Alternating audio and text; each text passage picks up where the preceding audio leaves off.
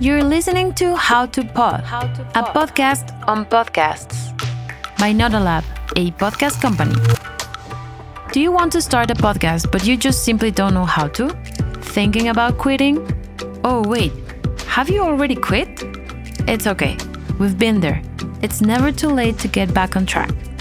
Join our group of creatives, audio experts, growth hackers, and visionaries twice a week, and let us guide you in the path of good podcasting practices. Discover everything we've learned about podcasting in a blink. Let's cut to the chase and get started.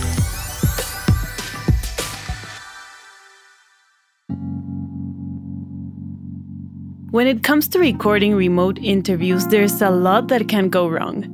Glitches, bad connection, and external noises bleeding into your recording are only a few things that can happen.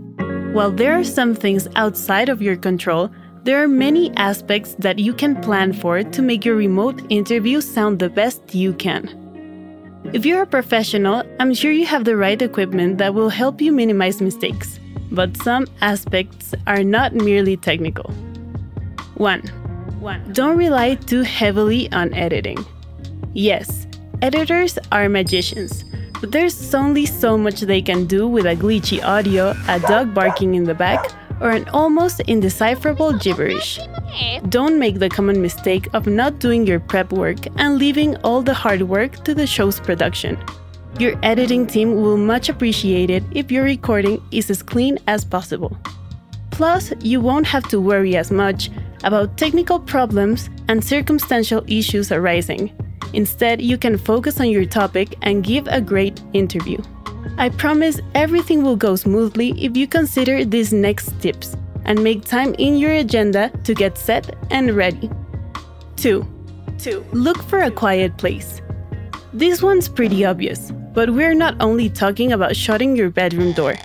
There are a lot of things that you can do to ensure an uninterrupted hour in a place that makes your recording sound as crisp and clear as possible.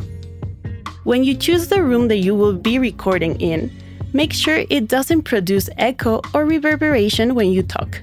Usually rooms that are completely empty will make you sound echoey and affect the recording. You really don't want to sound as if you were recording in a bathroom or a cave. Choose a furnished room that's far from outside noises. It's also a good idea to avoid rooms with humming appliances, like the AC, a washing machine, or the fridge. Some people recommend recording in your closet as clothes mitigate echo, but if your interview includes video, we don't think that's a good idea. Other useful tips to ensure a quiet time are to let your family or roomies know that you will be recording. Put up a don't disturb sign on your door or even on your doorbell to ensure quiet time. And of course, turn off your computer and phone's notifications. You don't want to be interrupted mid-sentence with a loud ding. 3. Avoid glitches, jumps, and other sounds. There are many reasons why you might get a glitchy recording of your voice. Slow internet connection can really ruin any remote recording. Make sure you pick the best spot to have a strong internet connection. If your interview will only use audio, turn your video off for a smoother call. Another reason for jumpy audio is more about your physical separation to your microphone. If you speak too closely, the audio will get distorted. We'll hear your mouth and breathing noises, and your P's and T's will pop too loud.